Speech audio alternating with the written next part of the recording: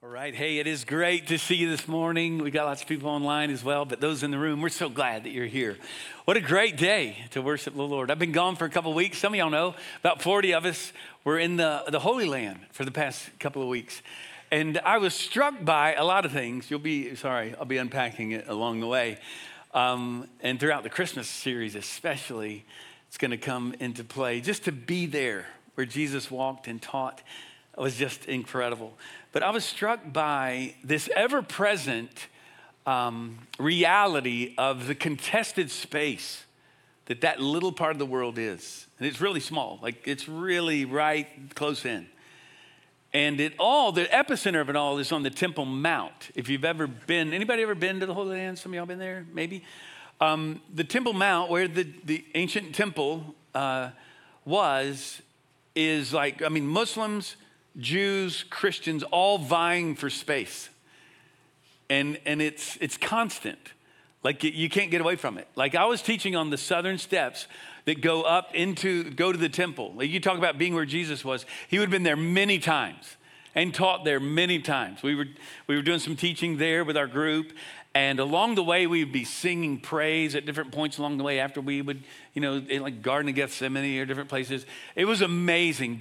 But constantly, even intermixed with our praise, the calls from the imams to come and pray at the mosque, 5 times a day. And it was just constant. We were at the Western Wall on Shabbat Eve, which is the time to be there. All the Orthodox Jews are there.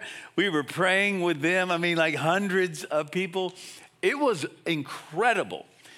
But you talk to anybody who's been there for any time, and they'll tell you, we were there during the prime minister election, by the way, early on. And not unlike here, real polarized. Everybody's got opinions about how it goes down, whose land it is and why. And you can imagine Palestinian, Muslims or Arabs and Jews, Israelis, all vying for space. Millennia long, right, conflict. And the driving emotion, you would imagine, is anger. It's bitterness. It's, just again, generation upon generation. Still, rockets being sent into that region over and over again. And it puts us in context, here, our perspective. It does that for me. But this past week, of course, was an election week that highlights what some have called in our culture, even anger culture. Research shows that we are more angrier than we were a generation ago, or angrier than we were a few years ago. And today we're going to talk about anger, okay? But because often politics kind of creates a lot of anger in our society these days, I want to say this as we dive in. This is a word for some of us here. But as your pastor, I want to say this. Regardless of how you voted this past week, regardless of how you vote, you are welcome here. Because our identity is not found in partisan politics. It's found in Jesus Christ. And he transcends every leader. Political leaders, they're voted on, they come and go. I was reminded again, right, in the Holy Land. Herod, Pilate, Augustus, Caesar, the Caesars. People aren't coming from all over the world to see those guys. They're coming there because Jesus Christ out of Nazareth ends up in the Sea of Galilee, that whole region in the north of Galilee. He ends up coming to Jerusalem, ultimately dying on a cross for our sins. Our identity is not found in a political party. It's why you're not going to hear me talking about partisan politics. We don't do that. You're not going to see me endorse a candidate because the one that we endorse has already been elected. He's king. He's the King of Kings, and he transcends every other political leader that will come and go, any leader that comes down the pike.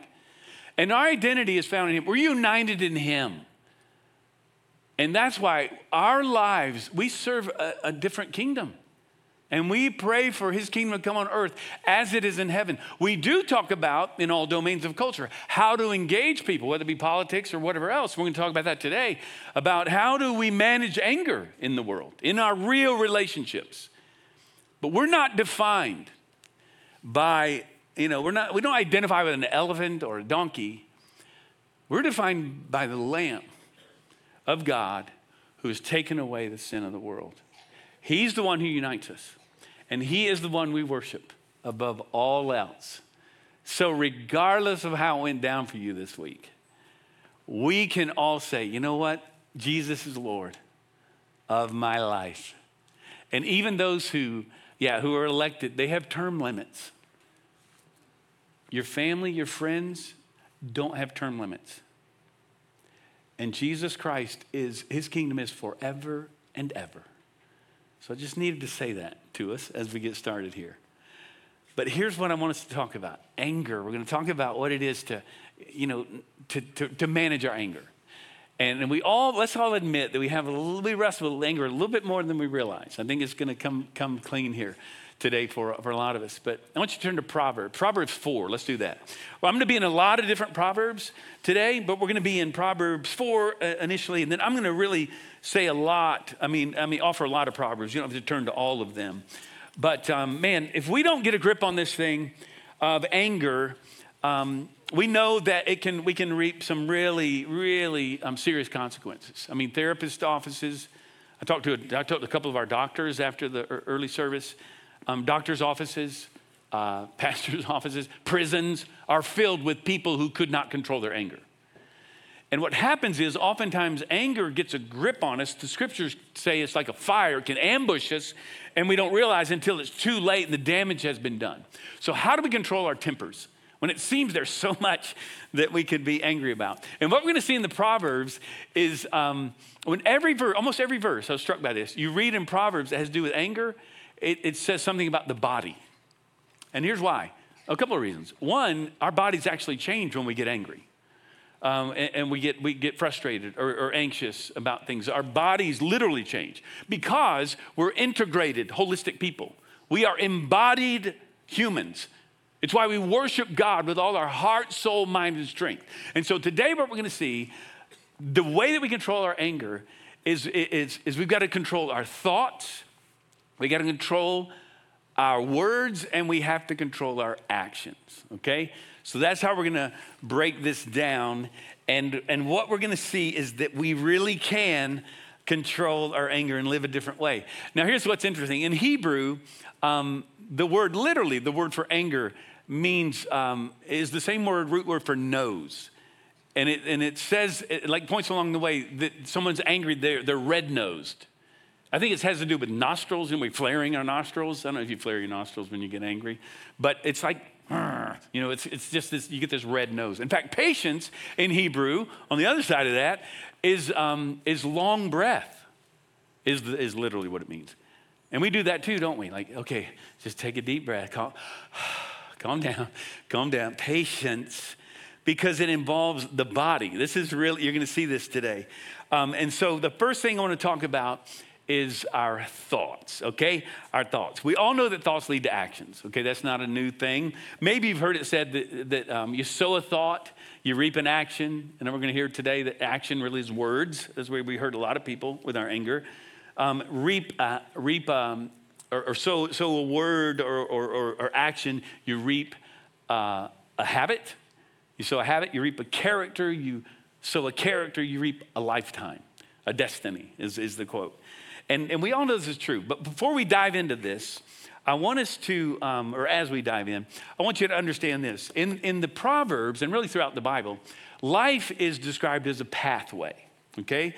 And what we see often in the Proverbs is that you're going to choose the path of righteousness, or you're going to choose the path of unrighteousness, the path of wickedness, okay? So Proverbs 4:14, for instance, says this: do not set foot on the path of the wicked, or walk in the way of evildoers. We choose to walk a path, and here's the thing, either of righteousness or wickedness. And life is described this way because a path always leads you somewhere. It always takes you somewhere. Every step you take, every thought you have leads to a decision that guides you down a path. Life is a path because it always takes you somewhere. And your thoughts, right, always guide you on a trajectory of life. And this is how we see this. But anger trips us up, takes us off the path really quickly. Now, here's a great couple of verses that'll help set the stage for us. The path of righteousness, I love this. The path of the righteous is like the morning sun. Maybe you've heard this before. Shining ever brighter till the full light of day. But the way of the wicked is like deep darkness. They do not know what makes them stumble. Okay? Watch this. The Bible teaches us that the way of love and the way of selfishness are two very different paths that take you to a different end. But they're also different along the way. Did you catch that? The way of righteousness, we'd call the way of Jesus, actually gets brighter as you go. Stacy and I were walking on a sidewalk recently at night, and it was kind of this little shopping area, restaurant thing. And as we walked, we didn't know it, but then it had motion sensing lights. So as you walked, it lit up. Oh wow, check this out, you know. But that's what's described here. But it gets brighter as you go. And in fact, 1 Peter 3:18, as we grow in grace, Peter says, our lives come alive and we walk in the light. And what's happening here in this Proverbs 4, darkness is, don't miss this, is self-deception. It gets darker and darker as you go. But in Christ, here's what happens. It gets brighter and brighter because as we grow in grace, God's love for us, we start to see things about God and things about ourselves that we were denying, that we were unaware of. And here's the beauty. As we walk in grace, come to understand how much we're loved in Him, we can finally be honest about things that we were denying. That's the beauty of growing in grace, and it's how we grow. And I'm saying all this because anger is like this. See, a lot of us would say, I'm not angry, I'm just passionate, right? I'm not angry, here's how it goes. I'm just right. And we might not be. And this is where we get into trouble in our marriages, in relationships. We all do it. And I want you to think about character trait. And today we're focused on anger, but this applies to, I'm not proud, I'm just confident. I'm not abrasive, I'm just direct is what I am. No, you're angry and you're not very nice, really. I mean, that's more like it. And yet we rationalize. That's self-deception. That's this darkened path that we find ourselves in. And the sin, here it is, the sin that's most distorting your life right now is sin that you cannot see. Because we're self-deceived. So you say, well, Jeff, how would I know? How do I get out of that? Ask someone. And someone really close to you. Maybe that's an application. How am I doing here? How am I doing? Because we're all deceived. It's why key and deep relationships are so important in our lives. But think about it. What makes you angry? When are you likely to be angry? And here's the key question that we've got to really think deeply about. Why am I angry? Really? Why do I get angry? What does my anger reveal about where I place my trust? What are you afraid of losing? That's what it comes down to. And so as we think about this, I want you to think about how what influences are coming into your mind and into your, what do you allow into your head, in your thoughts that stir up anger within you? Proverbs 22, 24 and 25 says this, make no friendship with a man given to anger, nor go with a wrathful man, lest you learn his ways and entangle yourself in a snare. See, often thoughts of anger are stirred up by people around us or by people that we allow into our heads. And if you don't have angry people in your life, news channels are quick to provide those people for you. You know this, right? Yo, we've got to be discerning. Because what happens is we get sucked into the world and we find Christians acting like people in the world. Well, because we're right. No, you're a jerk. I mean, really, you're not helping the cause at all. We're listening to people who are angry, and then what happens is that can stir us up. Be wise, be discerning. Whatever you're putting in your mind is going to come out in your life, right? So it starts with our thoughts, then it goes to our words, because our words are what often hurt people the most. Jesus said, out of the mouth, the heart will speak. Whatever's in our hearts, our minds, comes out. So when we deal with angry people, And maybe, we do this too, don't we? We're so deceived. This message is really good for my spouse. I'm just glad they're here. I mean, this is good, really good. And I know people who are crazy at work. I'm gonna be tracking and see if I can tell them something about this. But here's a real famous one. Proverbs 15:1. It says, a gentle answer turns away wrath. I mean, this is powerful. And gentleness and patience are fruit of the Spirit. And we can just remain silent at times. How about this? A hot-tempered man stirs up strife, but he who is slow to anger quiets contention. Good sense makes one slow to anger, and it is his glory to overlook an offense. This is a word for some of us. You can overlook offenses. Like, you don't have to retaliate. You don't have to respond to everything you disagree with. And frankly, confessionally, I've had to learn this. I mean, like as an apologist, preacher type, like, that's wrong. Let's call this out. That's messed up. Instead of, no, I don't have to come at everything that I might disagree with. A man of great wrath, watch this, will pay the penalty, for if you deliver him, you will only have to do it again. This is saying there's high price if you don't control your anger with your words in particular. And it's not easily remedied. And so all these Proverbs really kind of share the essence of what the Proverbs say. Don't retaliate anger with anger. We see this throughout the Bible. Gosh, we see it ultimately in Jesus, right? But in James 1:19, if there's a New Testament book like the Proverbs, it's probably James. You've heard this before. Be quick to listen, slow to speak, slow to anger. Man, if we would just do that. And then it goes on, it says this, for anger does not produce the righteousness of God. Anger does not produce the righteousness of God. And then in chapter 1, verse 26, it says this, if anyone thinks he's religious and does not bridle the tongue, but deceives his heart, this person, deception, again, this person's religion is worthless. That's powerful. Here's what it's saying. The purity of one's religion is determined by how they respond. I'd say it this way. The purity to any religion on the planet is defined by how the adherents respond to people who disagree with them. And you can see real difference between the religions and how that plays out. And Christians we don't always get high marks here, but we should. James goes on to say, that the tongue is like a bit in a horse's mouth, drives the whole animal.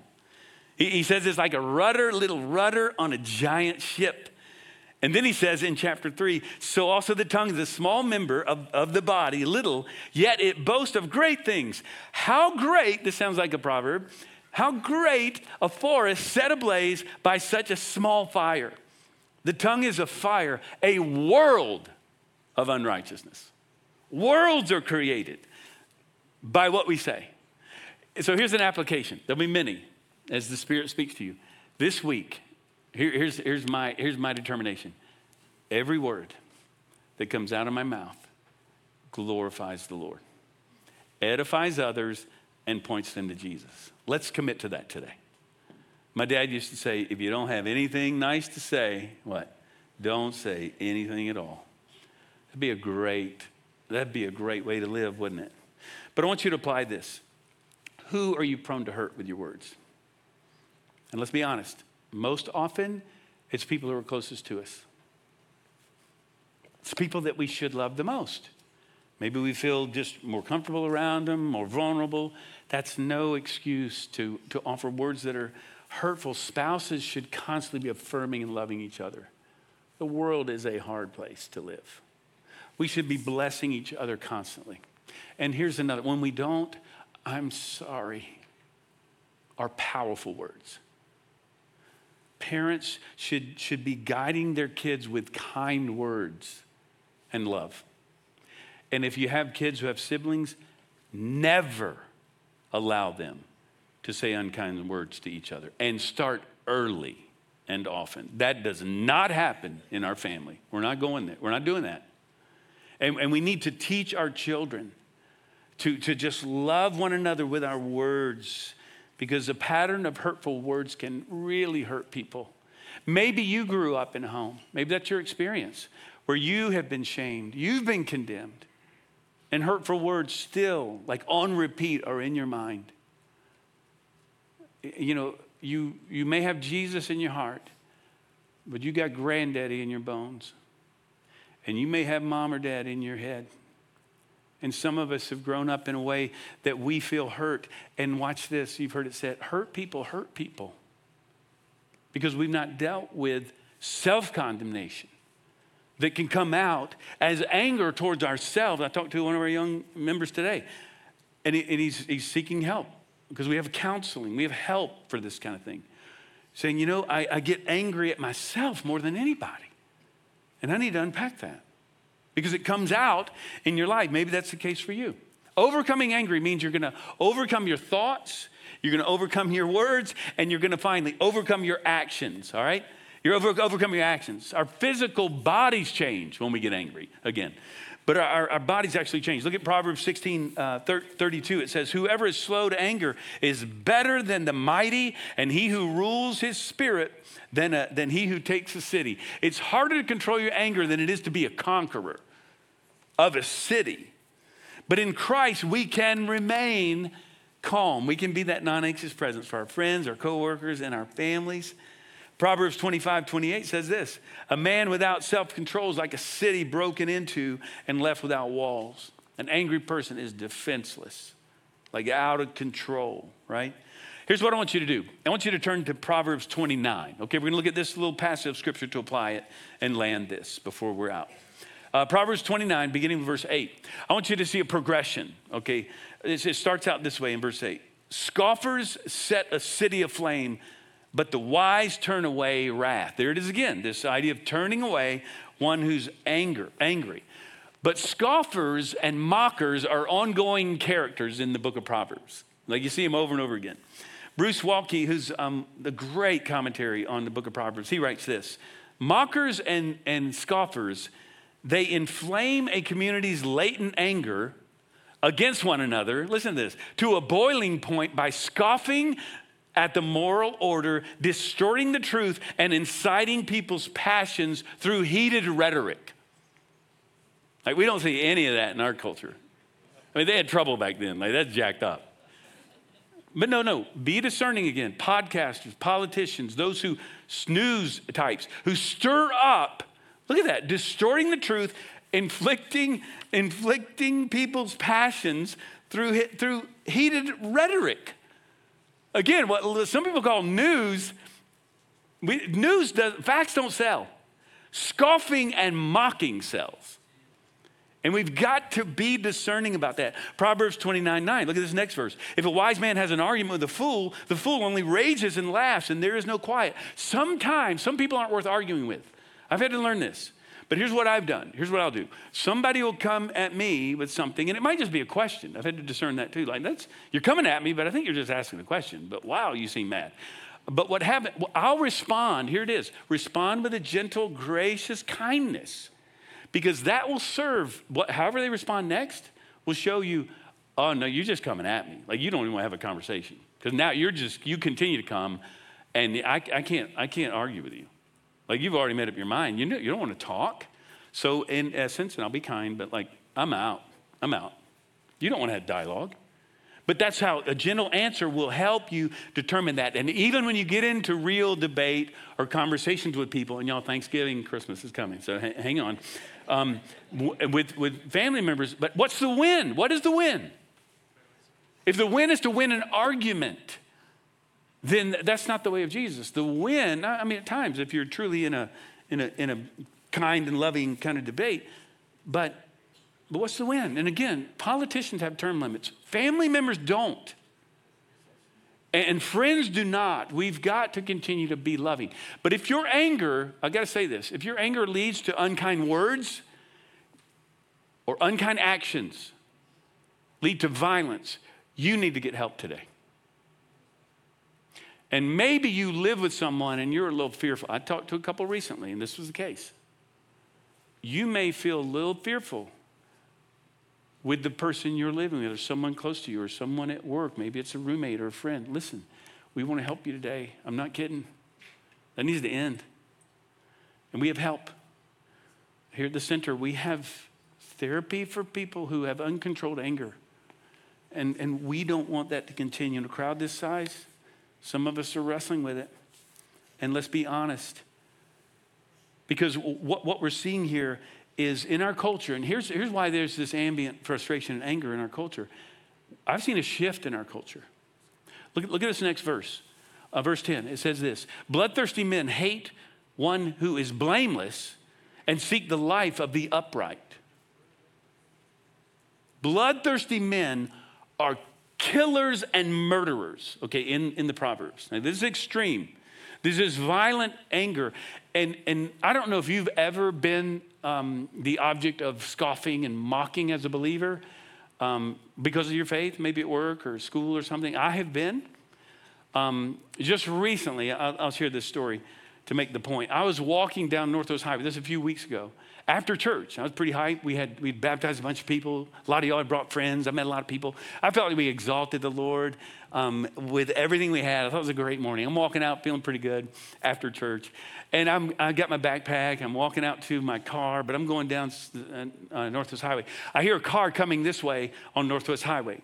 And I heard this beep, beep, beep, beep, and it happens sometimes. Like it'll be a member, and so I was like, who is this? What's going on? And I was smiling and like, and I stopped, and they were driving by kind of slow. There weren't a lot of cars around. They slowed down, and the window was down. I thought, who is this? And I'm looking, and in slow motion, guy flips me the bird, like flips me off in slow-mo while he's driving by. I'm still smiling like, what? What just happened? What is this? Is that a member of our church like that? It was the sermon that bad or maybe, was it that good? Like, Paul, whenever he preached, he started a riot, and I'm like, I'm in good company. But I'm going, what just happened? And I don't know that they knew I was the pastor. Maybe they did. I'm thinking, this guy just saw somebody walking out of church. That was his response. I got in my car, and I did. I'm not always, I don't play the hero. I started praying for that guy. Because what's happened, that's a microcosm. What's happening in our culture is the narrative's been flipped. It's been flipped. And so now people who hear the truth oftentimes in our culture, because we put God on the shelf, and now truth sounds like hate for people who hate the truth. And I'm old enough, some of y'all remember this. When I was a kid and growing up, gosh, it wasn't too many years ago, where preachers, pastor types, and Christians even were kind of honored, like you're good people of integrity. And now it's moved to not just we're a little weird. We ought to be weird, by the way. We've got to be countercultural in the way we love and stand for truth. I get that. So it's going to upset some people. But now we're seen as part of the problem. And we have shot ourselves in the foot a little bit along the way. But truth sounds like hate for those who hate the truth. And we live now in a culture where this thing about anger and responding and not retaliating, that's the way of Jesus. And we need to get this right. And we need to get it right in our little world within which we live, okay?